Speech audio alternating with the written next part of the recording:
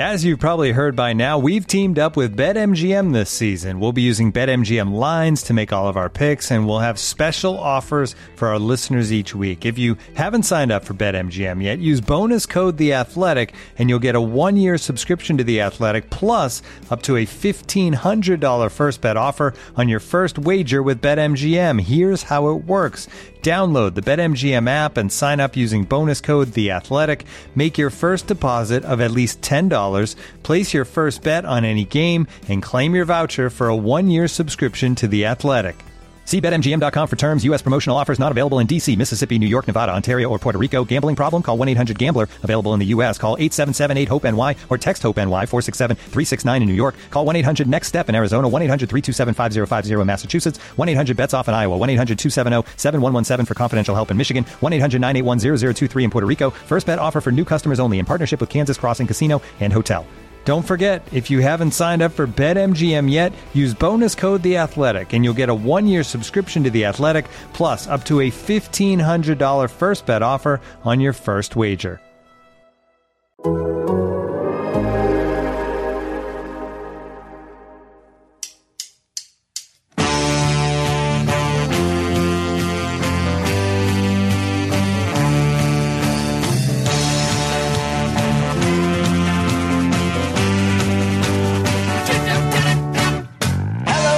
Everybody to the Total Soccer Show. My name is Taylor Rockwell, and it's time for the return of the big thing.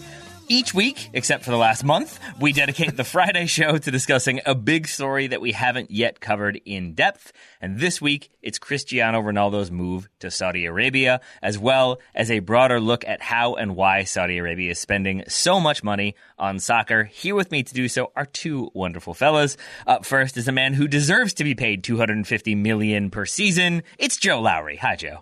You know what, Taylor? It's an honor. I appreciate you recognize. No, I can't even fathom how much money this is. I was thinking about how much money this is in practical terms, and we can talk about more of the details of Ronaldo's contract later. But I can't. It just doesn't compute for me. I don't. It doesn't add up. I can't. It doesn't work. Taylor, you have the authority to pay Joe £250 million a season. That is up to you whether you want to do that or not. Yeah, I debated whether or not this was the way to begin this show. I'm going to move us swiftly along. Graham, you're in as my agent. Graham, you're in as my agent. Great work. Yes. That voice you just heard is a man who I hope when we do his official TSS unveiling looks as hopefully happier than Cristiano Ronaldo looked. It's Graham Ruthven. Hi, Graham. I wouldn't count on that. Happiness isn't really my brand. It's certainly outwardly happiness, and there wasn't much of that from Cristiano Ronaldo at his unveiling, as you reference, as an Al Nassr player this week. Well, imagine, Graham, imagine how disappointed you would be if you thought you were going to South Africa and you ended up in Saudi Arabia instead. That's true. That's true. I'd rather go to South Africa than Saudi Arabia. Ryan Bailey is not with us. He did not take a detour mistakenly to South Africa. He is, in fact, suspended from this episode because he broke that fan's phone like a month ago. He hasn't yet served that suspension, so he's doing so now. I don't know if that story is true. Maybe we'll talk about that later on. But for now, Graham, why are we talking about Cristiano Ronaldo and his move to Saudi Arabia? Yeah, so this story matters because it's one of the players of his generation, and Cristiano Ronaldo. I know he is on the decline now as a player, but nonetheless he has been a dominant force. Yeah, not in his mind, he's not, but in everyone else's mind, he is on the decline now. But he's been one of the best players in the world for the last 15 years, and he's moved to somewhere unexpected, and so we will examine why he's made that move and all the factors that are around it. This is all wrapped up in geopolitics and sports washing, and so that's how we're going to get 45 minutes out of this, because I don't think our knowledge of Al Nassr and the Saudi Arabian professional league is all that deep. Maybe we'll shine a little bit of a light on that as well. So yeah, Joe's just been absorbing Saudi Pro League games for the last 48 hours.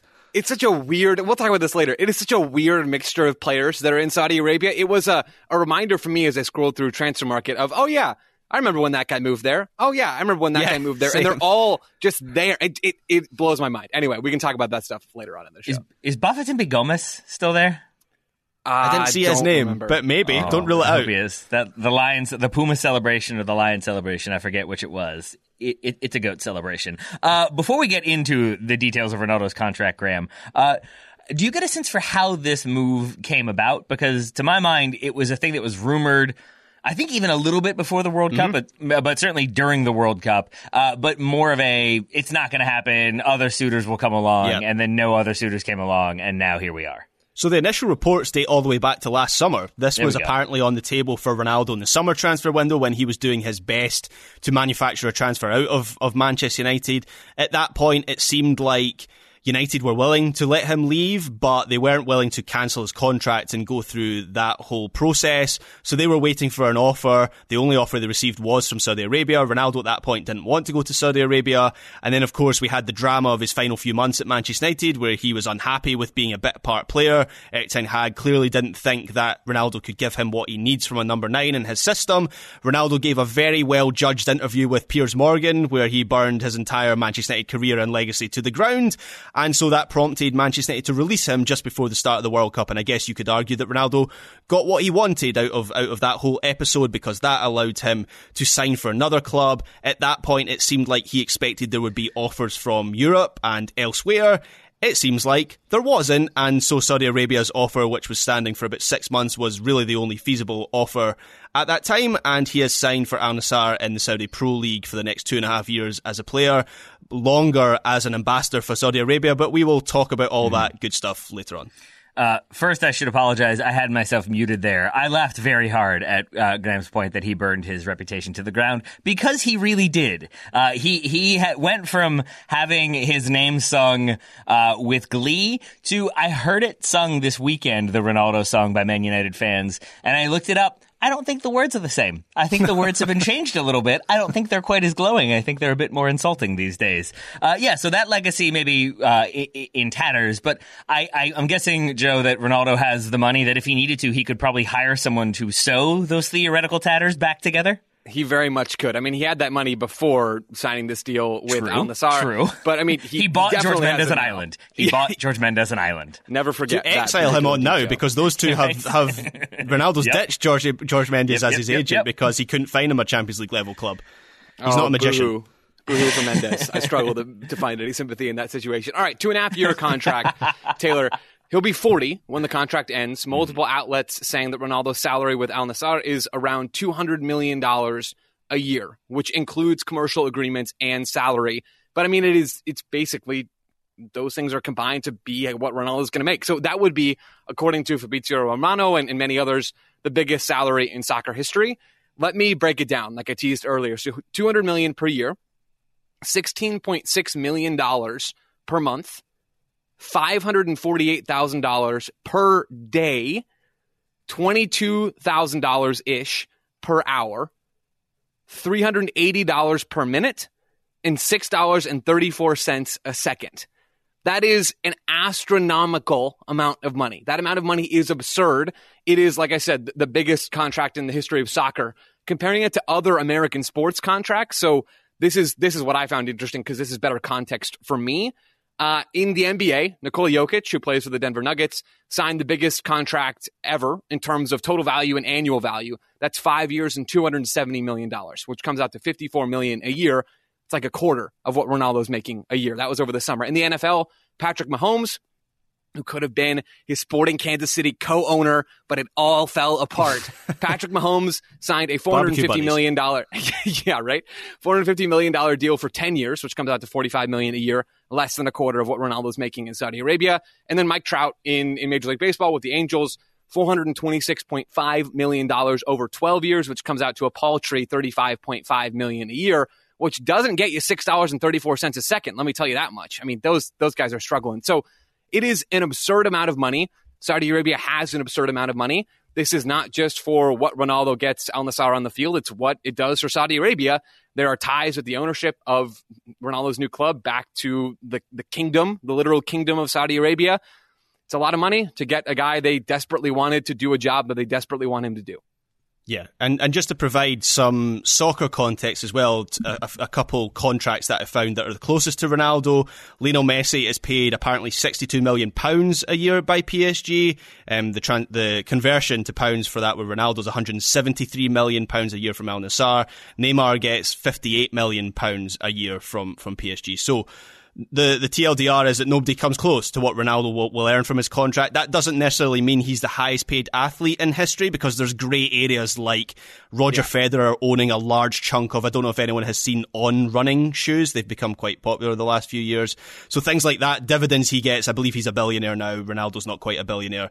But in terms of a sporting contract, Ronaldo is way out in front, not just in soccer, but in general sports, as far as I could see.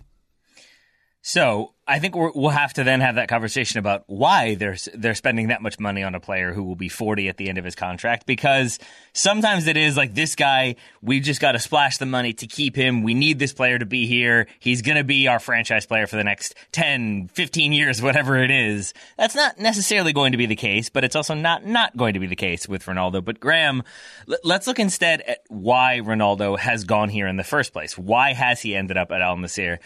Because we talked about it a little bit, that maybe there weren't as many suitors. Do you feel like he could have stayed in Europe? Could he have found a club if he really wanted to? So first of all, money is attractive, and I've heard that people like money, so that's one of the reasons that he's gone to Al Nassr.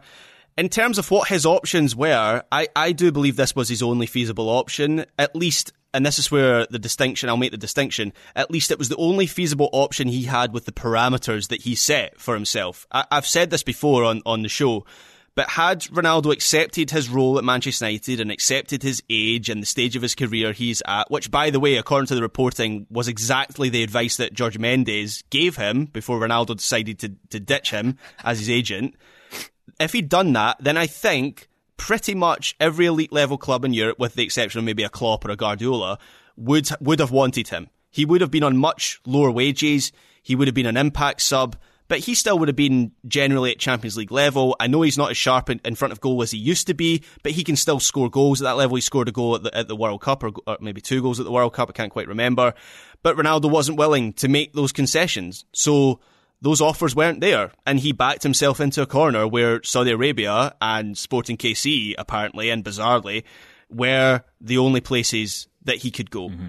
So I think, yes, it was pretty much his only option, but that's his own fault. It wasn't necessarily that there wasn't interest in a player like Cristiano Ronaldo.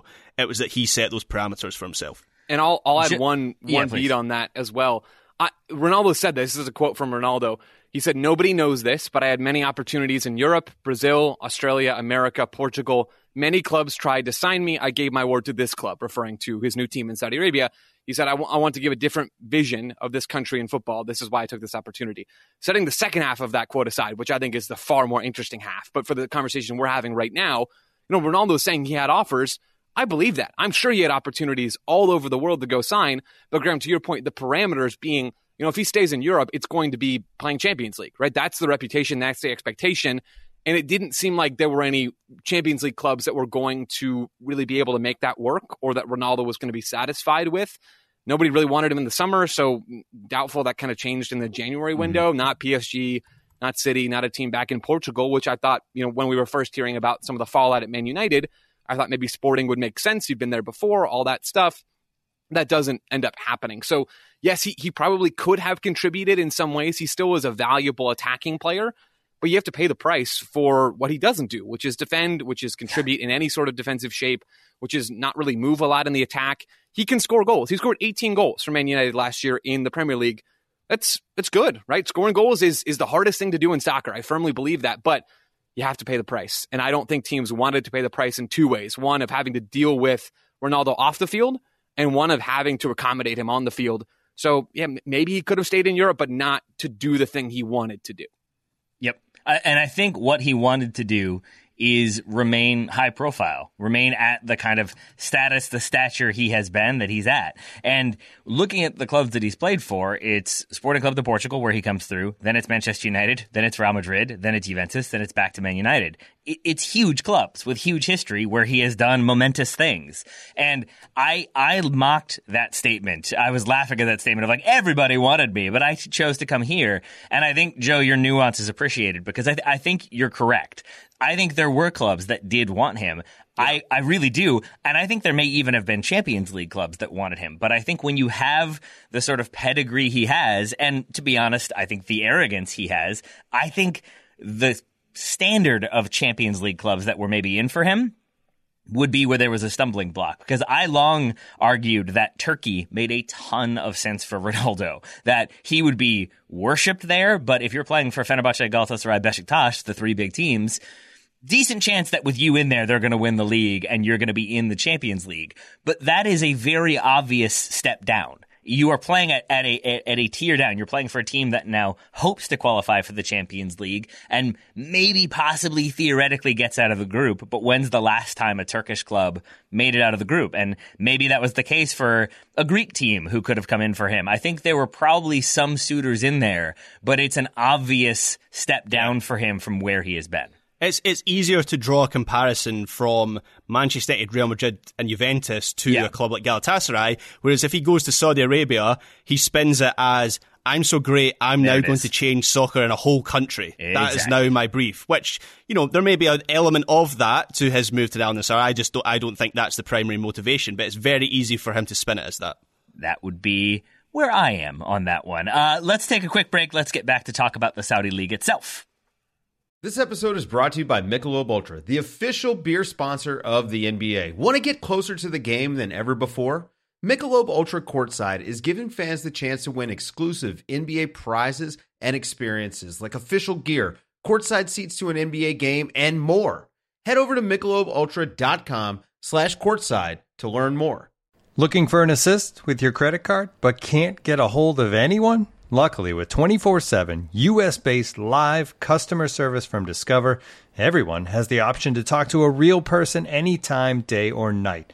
Yep, you heard that right. You can talk to a real human in customer service at any time. Sounds like a real game changer if you ask us. Make the right call and get the service you deserve with Discover. Limitations apply. See terms at discover.com/creditcard.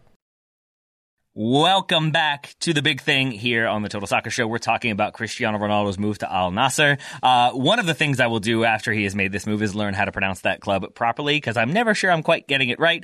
Joe, let's talk about the state of Saudi soccer. We watched the national team beat Argentina, so they are unofficial world champions. We know that now. But how is the Saudi league? What should we be expecting when we all tune in to watch every single Ronaldo game? Because we're all definitely going to do that.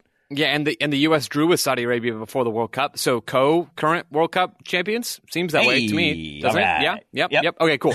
So Saudi Pro League, power. Yeah, exactly. The Saudi Pro League is the top division in Saudi Arabia. Had their first season back in 1976 with 8 teams. Became fully professional about 15 years ago. So they have 16 teams right now. Everybody plays everybody twice. 30 games total. It works out very nice and neat. Very straightforward to understand. The Pro League is the top, like I said, and then the Saudi First Division is the one underneath. They have Pro Rel between those two. The bottom 3 go down, the top 3 go up, all of that normal stuff. Now, the level of the Saudi League is not high, right? Despite there being a lot of names that people will likely know, it's not among the best leagues in the world. It's not among that second or even third tiers underneath the best leagues in the world, which we think of as being, the top 5 in Europe. Really, it's at this point kind of the top 3 or 4, and then France and all that stuff. But anyway, globalfootballrankings.com lists the top 33 leagues in the world based on data from 538, which obviously they do a bunch of data stuff and predictions and odds and all that stuff. And the Saudi Pro League is not on that list. So by their calculations, Saudi Arabia Pro League is not in the top 30-odd leagues in the world. There are some good players. I'm going to run through a few of them. This is the fun bit. Notable players, Mateus Pereira, who played for West Brom and Sporting before signing with Al Hilal in 2021. Gregor Krychowiak, who's played for Poland for a very long time. Vincent Aboubakar, who was at the World Cup with Cameroon. He plays for Al Nassr. A little scoop finish there from him. Mr. Scoop himself. David Ospina, who is Al Nassr's goalkeeper. Pity Martinez, former Atlanta United bust, really went to go play in Saudi Arabia. Plays for Al Nassr. Former MLSers Kaku, who leads the league in assists. He's also the one who punted the ball right at a fan in Major League Soccer. He leads the league in assists. And Alvaro Madran, who was former La Liga player, then came, or at least played in Spain. I think he played in La Liga as well. Then came to play for the Chicago Fire, and now is in Saudi Arabia. And the last one is Talisca, who is the current leading goal scorer, who's been on a nice little Tour de Money for years now. He was a Brazilian winger, was at Benfica, then goes to China, and now is in Saudi Arabia. So he has secured the bag, almost certainly, Talisca. He is, like I said, the leading goal scorer. Al Nassr are the top team in the league right now. They have some league titles in the past. They have 26 points from 11 games. So that's the context. I think really the players I mentioned are the highest profile. And when you look at things like goals and assists, a lot of them are leading those rankings. I mean, there's a bunch of others on this list as well, but those are some of the hits. Can I just name two others? So Taylor, yeah, Odion Ighalo is in the Saudi Pro League, so maybe he's heading back to Manchester United, given United's need for maybe that could have been a swap deal, an Ighalo Ronaldo swap deal. And then the other one, I'll go ahead and do. I'll speak for everybody when I say hard pass. Thank you for that. Mm-hmm. He did a job, not necessarily a good one, a job. There we go. Mm-hmm. And the other one, which actually I would say is maybe the most impressive name in that whole league, is Santi Mina. Joe, did you mention him? I did not. I'd forgotten that he had gone to Saudi Arabia. He was billed as one of Valencia's best young players. He was going to go to Barcelona. He was going to go to the Premier League. And then he took a big offer from the Saudi Pro League. He plays for Al Shabab in the Saudi Pro League, which I had completely forgotten about. And this is a league full of players you had no idea where they'd gone. And yes, Rudy Garcia is Cristiano Ronaldo's manager. I could not have told you where Rudy Garcia was at the moment. So it's a strange league. And just a quick beat on my kind of my main observation on this league and Ronaldo's move there. It sort of goes against the grain of the purpose of that division in my eyes. So it's a very homegrown league. You look at the Saudi Arabian team that went to the World Cup last year, and every player in that squad played in that domestic league. So the league is traditionally there to serve the national team. I think you're only allowed 7 or 8 foreign players per team. And it does that very well, as proven, as I say, by that Saudi team that certainly didn't embarrass itself at the World Cup. But now you have Ronaldo rocking up, and that's certainly not a signing designed to help the national team. So is this a shift in purpose and strategy? Is the plan now to become one of the strongest leagues in the world? That's kind of one of the most interesting things about this, is it feels like there is a shift in what the Saudi Pro League wants to do. They've dipped their toe into the foreign market with some of those names that Joe mentioned there, but they've not fully leaned into that. Is this the start of something else from them? I don't know. It's kind of a rhetorical question. I mean, it doesn't have to be a rhetorical question, because I think it's worth looking at why they've wanted to do this. Why bring in Cristiano Ronaldo at the age he's at, with the money that they're going to have to spend. And I think there is a little bit of me that now we've gone through some of those names. It is like, okay, like that's a curiosity league. Like that could be an interesting thing just to see how they're doing. But that's kind of the same thing we said about like the Chinese Super League when they were spending all the money and bringing in players. And I never watched a single Chinese Super League game. So in that way, it begs the question, like, why do this? Do either of you have thoughts on why they've wanted to bring in Cristiano Ronaldo, aside from the fact that then everybody knows that Cristiano Ronaldo is playing in Saudi Arabia? Yeah, nice. Good one. It is absolutely not for the sporting side. Now, let me explain what I mean by that. Ronaldo is going to score a boatload of goals in Saudi Arabia. I would be surprised if... It honestly wouldn't shock me if he's the leading goal scorer this season, having half a season behind, right? I will not be surprised if he is leading the league in goals for the next 2 seasons after this one. So he will do well on the field for Al Nassr. He will do well in the league, but Al Nassr could have gone out and found a striker just as good as Ronaldo for 180 million less. 150 million less? I mean, right, it's bogus to think about this Ronaldo move for Al Nassr being about the on-field product. They could have gone out and signed so many different players who could give you essentially what Ronaldo gives you on the field and done it for cheap. This, or at least cheaper, right? This is all about building a brand and a reputation for Saudi Arabian soccer. That is what this is about. And as a larger context for Saudi Arabia in general, as a nation, major Saudi clubs are ultimately owned by the state, right? So this ties back, as I said earlier, to the kingdom. There will be a bump on the field for Al Nassr. There will be a bump in attendance. They averaged 8,000 people at Marsul Park last year, which seats about 25,000, I believe. I am sure they will have more people in those stands this year. Some things I read speculated that they're not sure if that's going to automatically lead to sellouts, if Ronaldo is enough to pack that stadium in Saudi Arabia, which I think is fascinating. But that even doesn't really matter as far as I'm concerned. It's not about the field. It's not about the stadium. It's about sports washing. I think that's the first time we've said it on the show, but we've been building to this moment. This is about changing the outside world's perception of a country with a troubling human rights record by dangling a shiny object in front of people. In this case, Ronaldo is literally shiny. His skin is often literally shiny. That's what this is about. This is about changing how people view Saudi Arabia, getting people excited about it. This is a lot of the same conversations we had about the World Cup in Qatar, just instead of the World Cup coming to Saudi Arabia, which it might yet in 2030, and we'll talk about that. It's about a player going and a player with Ronaldo's status and all of the clout and followers that he has. That can go a long way for getting people to all of a sudden, hey, let's take a vacation to Saudi Arabia. Hey, this isn't so bad. And then people start to forget about the things that Saudi Arabia would very much like them to forget about. They're not paying $200 million a season for Ronaldo, the soccer player. They're paying for Ronaldo, the celebrity. They're paying for, and this may seem trivial, but they're paying for his Instagram account, for him to post pictures of Saudi Arabia. And they've also got Lionel Messi as an ambassador for either the Saudi Arabian Tourist Board or for their 2030 World Cup bid. And I'm sure we'll talk about that World Cup bid a little bit more. But this is a regime that has got a lot of sports washing to do. This is a regime that killed Jamal Khashoggi, a regime that has a major role in bombing Yemen, a regime that allegedly abuses and imprisons human rights activists and actively pursues dissidents.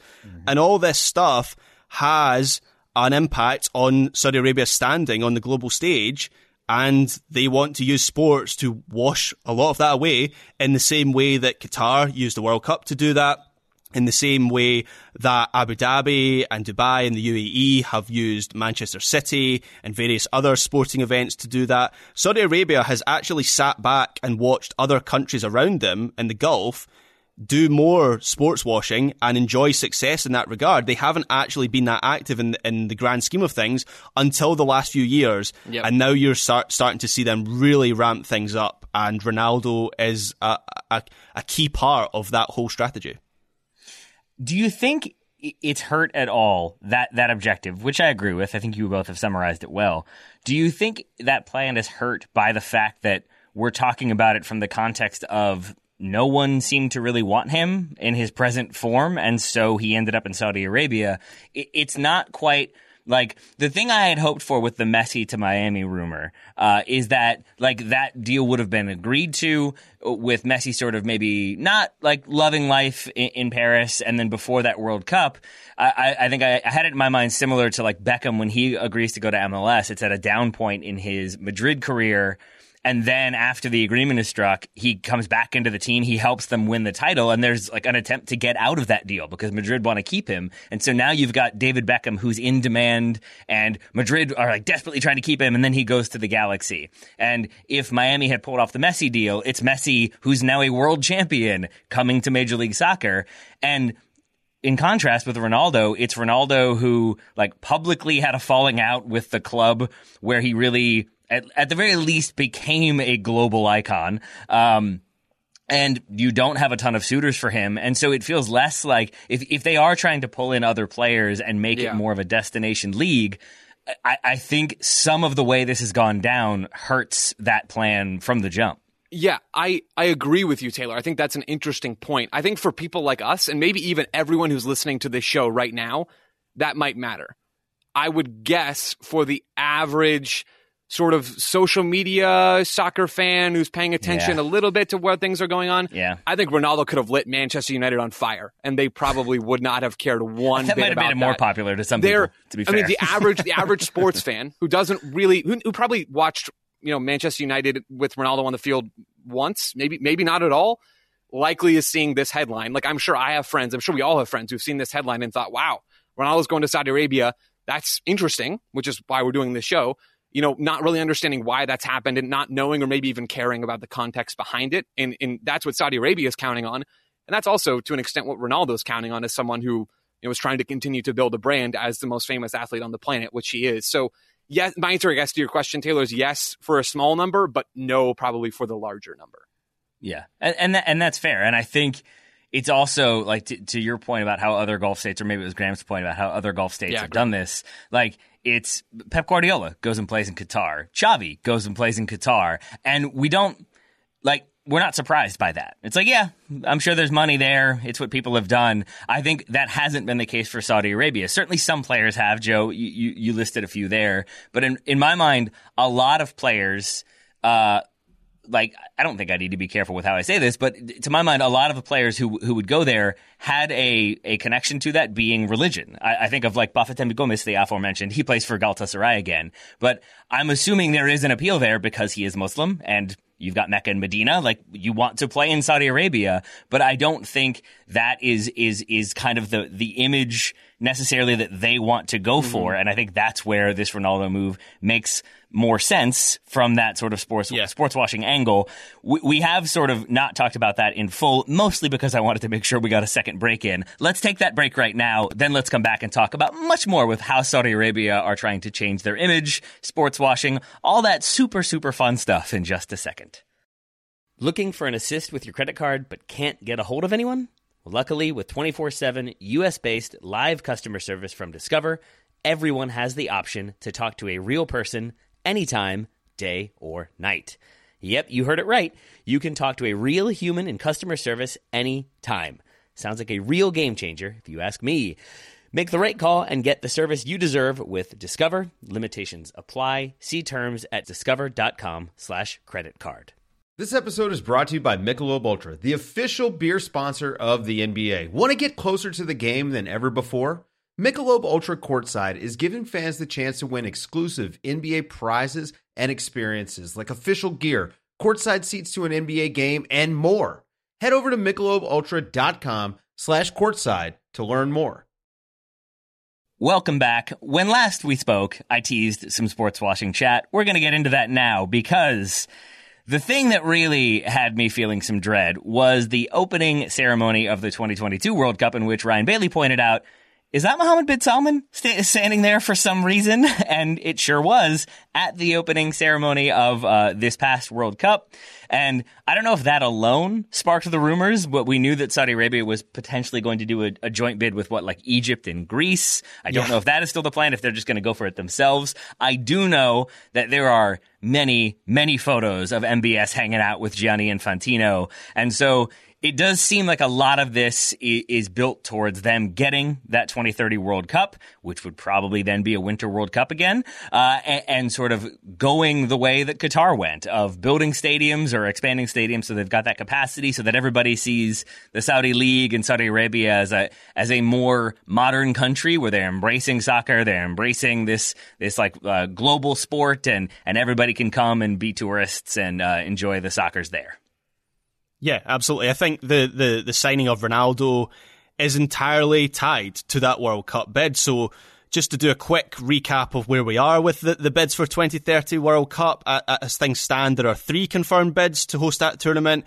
Those bids are Morocco's. Then you have the Centenario bids. The first World Cup took place in 1930 in Uruguay.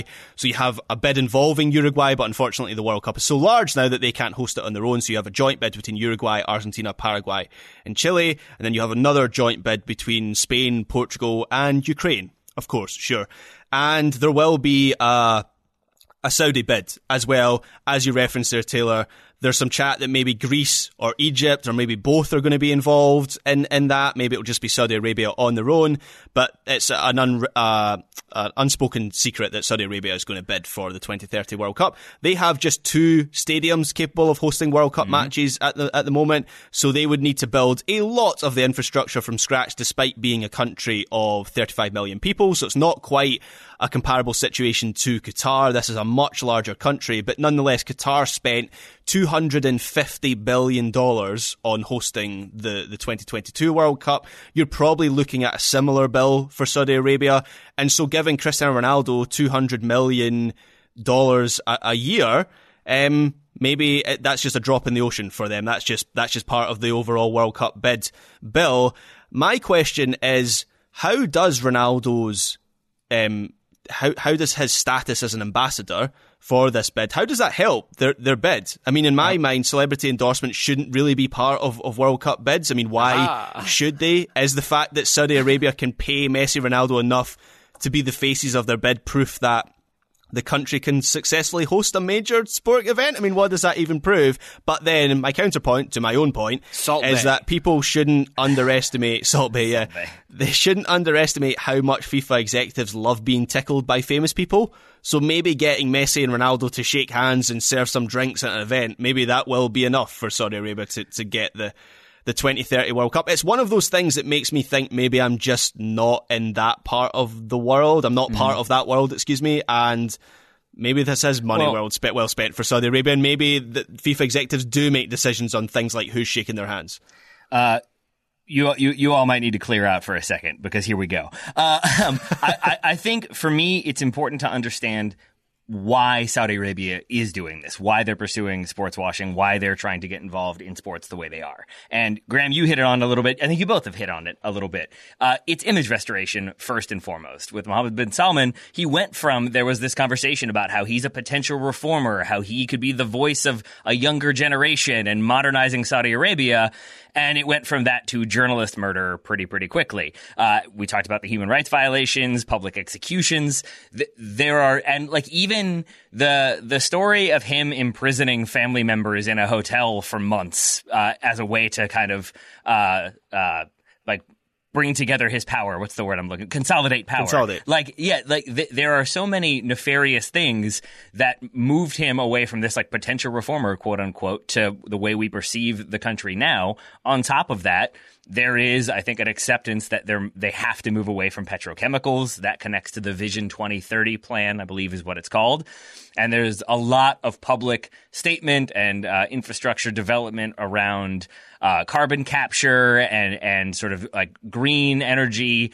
A lot, I think, of their plans, from what I've read, are sort of disputed, the efficacy thereof. But I think there is this big move towards we need to change the way people perceive this country and perceive the leader of the country. And so that's where the wall, the mirror city comes in, where you've got these futuristic new cities and new developments coming online. There's a commitment to develop a space program in Saudi Arabia. It's all about changing the way people understand the country. And for the longest time, sponsorship has been a part of that. Like, it's why you buy PSG or Man City or Newcastle, is because then you have them sponsored by Qatar Airways or Turkish Airlines or whatever it might be. The Turkish one doesn't really fit, but Qatar does, or Emirates.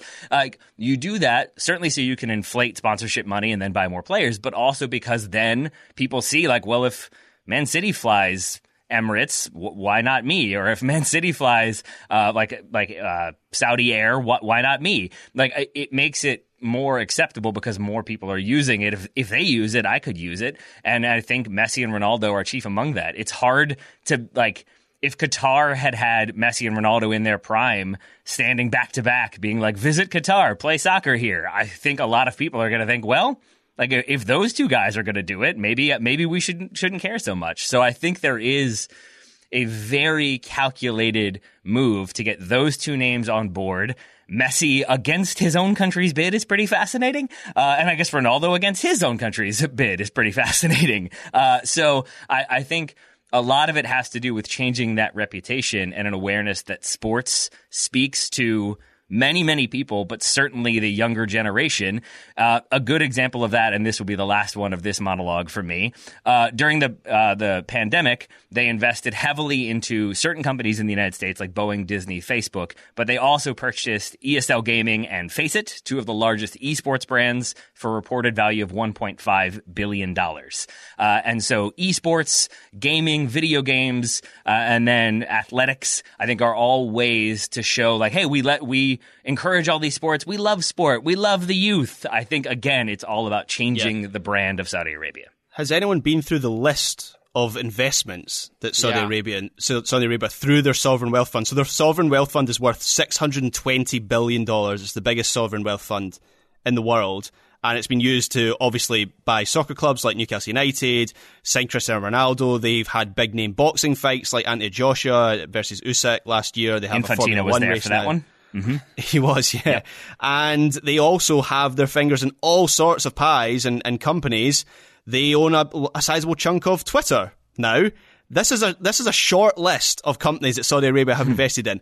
Amazon, Google, Visa, Microsoft, Disney, Nintendo, Uber, PayPal, Zoom, Facebook, Boeing, Marriott, Bank of America, Pfizer, Starbucks, IBM. That is just a selection of the companies that they have invested in. They have essentially invested in every major company in the world, and I think it's all due to this program of, as you say, normalizing their image. If you engage in society, well, guess what? In some way, you're engaging with Saudi Arabia. So it is almost to implicate all of us in a sense, so that they become unavoidable. It doesn't matter if you're a sports fan, a music fan, if you use Twitter, if you have a computer, in some way you are normalizing Saudi Arabia. That's the plan, essentially. Yeah, and I don't think this is my conspiracy brain. I think this is just part of the plan, is to use some of that to then export Saudi culture, which is a thing that I think is part of that Vision 2030, is broaden people's understanding of what Saudi culture and entertainment and music and art might be. So through those platforms, you can do that so that, again, you make it more standardized. You make people more aware of what music from Saudi Arabia or film from Saudi Arabia looks like. I think that is also part of the plan here, and a really good example when it comes to investment that didn't end up happening because Elon Musk is Elon Musk. Lest we forget, they were about to buy Tesla. And if you are the country that is seen as the largest oil producer in the world somehow, because it's actually the United States, like a way to sort of move away from that very visibly is to buy Tesla. And I think if Elon Musk hadn't tweeted the stock price, that deal would have gone through. And right there, you can kind of see the attempt to very publicly move away from one thing towards another thing. Look how progressive we are. Yeah, I mean, it's trying to diversify Saudi Arabia's portfolio. And Graham, you guys have both done a great job of outlining that. I don't really need to add anything else. Just know, I mean, we're talking about companies, we're talking about sports, we're talking about sporting events. They had a snooker tournament in Saudi Arabia recently. I had not even really remembered what snooker was until Graham mentioned earlier this week Tyler Adams snooker balling somebody else in Leeds versus Newcastle, ironically enough. So there's the other Saudi tie-in. I mean, all sorts of events, WWE, all that stuff. The list is longer than I'm sure even what we've said on this show. Ronaldo is just another piece of the puzzle, right? It is, Taylor, you mentioned Vision 2030. It's about, diversifying all of this stuff. Ronaldo was another piece of this puzzle. As I said, he is maybe not even the biggest piece. He's surely not the biggest piece of this puzzle, but he is the latest and in some ways the most interesting piece of this puzzle in that, it's a person, right? It's a person coming to Saudi Arabia to play soccer in a way that is going to move the needle that Pity Martinez was never going to move, right? That all of these other players were never going to move. Now, I'm curious to see what the response is going to be. Like what does this look like? Graham, you talked earlier about, FIFA and whether or not Ronaldo and Messi will actually be enough to move the needle. I would wager yes. I would wager between that and a bunch of money, we will see another World Cup. We will see a World Cup in Saudi Arabia before too long, whether it's 2030 or not. Like that stuff's going to happen. Yeah, I would agree with that. I have questions over whether that is a smart play for Saudi Arabia, though. I don't want to give them too much credit, that regime too much credit, but until now I think they have been very smart with how they have used sport to, in a sense, weaponize fans. I think when you buy a football club, you force supporters into a very, very difficult position where fans are not going to abandon their team. They're going to support that team. All of a sudden, then they're fans of Saudi Arabia. By extension, I think buying soccer clubs is a smart way for regimes to sports wash. I think buying players like Ronaldo, I can see the sense in that. But if you look at Qatar, I'm not entirely sure the 2022 World Cup in itself, in isolation, was a particularly effective sports washing exercise. I think it caused people to talk about the Qatar's human rights violations and their shortcomings as a regime for years and years on end, and will probably continue for a little bit longer. I don't know whether Saudi Arabia needs that, if indeed it is going to follow a similar template to Qatar's World Cup, which it seems like it may well do. I don't know if this is a smart play from them in terms of the World Cup. Yeah, Graham, we talked about this after, more closely after the end of the World Cup. Was this a success for Qatar? Was this a successful sports washing endeavor?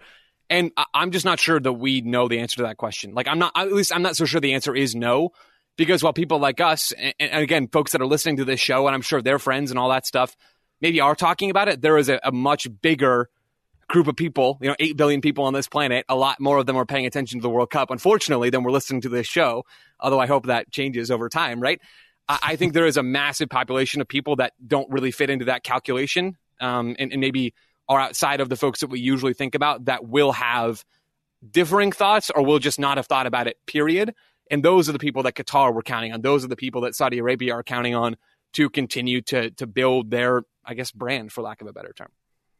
Oh, it's a fun one, isn't it, gentlemen? It's a fun topic that doesn't at all make us feel like they're taking the soul out of the sport, but it's a thing that's been happening for a while, because sports washing. I read a really interesting piece on this. I feel like it's important to at least provide a little bit of balance, which is that sports washing becomes a term usually in relation to like authoritarian regimes trying to improve their brand, but when we talk soft power, like sports are a part of soft power, and that's been the case for a really long time. Like you could argue the NFL in a certain way when you're trying to have these games around the world and it's this global brand, it is part of the United States' soft power. And so I think it's certainly these countries are not the first to try to use sports as a way to improve their reputation and international prestige. But I think there's an element of how deliberate it is and how calculated it is that makes it just seem that little bit more, you are trying to sell me something that feels like a false bill of goods. And I think in the same way, when you get that person knocking on your door and they've got the slick smile and they're there to sell you this vacuum that you definitely need, there's that instant like, this feels wrong, something's weird about this. Yeah. That's the vibe I get from this. But I think the main, and I agree with everything there, the main difference is that you talk about the NFL being soft power for you know, America around the world. MLS franchises are not inherently linked to a political regime that can, for instance, set human rights for an entire country. That is the difference with Saudi Arabia and you know, Qatar and so on. But you're right, sports washing, this term has been generally used more recently for regimes in the Gulf and so on. But Roman Abramovich, he used Chelsea to sports wash his own reputation as an oligarch and distancing himself from Putin, which is ironic because that is the thing that brought about his downfall as Chelsea owner. But going back decades, there's countless examples of sports washing in sport and in soccer. It just feels like the stakes have kind of been raised quite significantly, where you have entire countries now involved in it. I feel like we've gone long as I can without sort of just getting a headache and feeling sad. Any other things that we should talk about when it comes to Ronaldo's move to Saudi Arabia pursuing like growing sport in the country? Other than that, Graham, I understand why Spain and Portugal have included Ukraine in this bid. I get that. But like, if Morocco's already bidding, Morocco, Spain, Portugal as one, and you've got it across continents. You've got Africa. You've like it. Why not? That's the perfect one. That's the best one, and you could open up, and then you could travel between the three. Oh man, that just seems too perfect. I want that to happen more than anything else. Yeah, I would be on board with that World Cup bid. I mean, I understand the sentiment of Ukraine being involved in a bid, but I'm not really sure they're prepared to host a World Cup at this particular moment. It seems like there's maybe more on their plate to consider than hosting some soccer matches. But yeah, the way that this tournament, the World Cup, has been expanded, I'm just having to accept there's going to be some weird bids from this point on. It's going to get a bit strange. Do we feel, I guess the last thing, just gut feeling, I have felt, I think since the start of this last World Cup, that 2030 will be in Saudi Arabia. Yep. I feel like that is if not a foregone conclusion, a thing that is just going to happen. They're going to spend, I think, $40 billion towards funding that bid, towards infrastructure improvements and many other things. So it just seems like there's going to be so much money there. How publicly MBS and Gianni Infantino are together. If Gianni Infantino moves from Qatar, where he's been living, to Saudi Arabia, do we just assume right there Saudi Arabia 2030 is happening? It's done. Pen to paper. That one's done. If Salt Bay's there too, I mean, we know. Yeah, there it is, Graham. Same page, baby. But sincerely, am I just being like my downer self here when it comes to this? No, I mean, we have evidence, right? We have a World Cup being played in a relatively similar part of the world. We have plenty of evidence that FIFA values money and investment into their pockets more than really growing the game at this point. Not that this wouldn't do something to grow the game in a part of the world that absolutely would do that. But no, I mean, I think it's not outrageous to say that this is the direction that FIFA is trending. There will be a World Cup in Saudi Arabia. Mm-hmm. I'm just not convinced it'll be 2030. Just because, look, maybe I'm giving FIFA executives too much credit. You are. But the last vote hurt FIFA. I mean, I think that's like it brought down the whole organisation, and they changed the voting process, and it's no longer down to the executive committee. Now it's down to the Congress. So you're talking about 250 people that now vote on the World Cup. And so I think they'll do the cop-out where 2030 will go to the Centenario bids because it feels like that's what people want. And then I think 2034 will be in some way manufactured so that Saudi Arabia get that one. That does make a lot of sense, because then you could have Messi still sort of passively support the Argentina Centenario bid. And then, 2034 to Saudi Arabia we shall go. Another Winter World Cup. Graham, you love this one so much. At least you get another one. Indeed. Shall we meet up in Riyadh? Rent an apartment in Riyadh for that World Cup? And no, not no, thank you. Okay. Sure. I wouldn't mind going to Saudi Arabia. I've long been fascinated by it. And their history and how it came to be. But no, I think I'm okay. Not at the moment. I'm okay. Not so much. But Joe, are you ready to get your house purchased for you in Saudi Arabia, and you can also be a brand ambassador? Yes. Attaboy, Joe. Attaboy. Gentlemen, thank you so much for talking all this out with me. I feel slightly more frustrated than I felt, but also more informed than I felt. And I think that's what we're aiming for with a topic like this. I do love the Big Thing episodes. I'm glad they're back. Joe Lowry, in witness protection for people who no one can see the screen, but Joe, always just a silhouette as we record these. The silhouette of Joe, thank you for joining us. And Joe himself, thank you for joining us. Yeah, we're still working on the voice modulator, but once we get that going, I'll really be behind this witness protection wall. I'm not sure what I think about Saudi Arabia. Oh, that was good. That was really good. Graham Ruthven, in his fortress of pillows and sheets, thank you for joining us today. Thank you, Taylor Rockwell. I feel like I am overly lit, so maybe I am making up for the light that isn't in Joe's fort. Stop being so greedy. Stop being so greedy with the light, of course, Graham. Yeah. Sorry, Joe. When I think Scotland, I think well lit and lots of light. Listeners, thank you all for joining us this week. It's been wonderful. We'll talk to you again next week with some weekend review.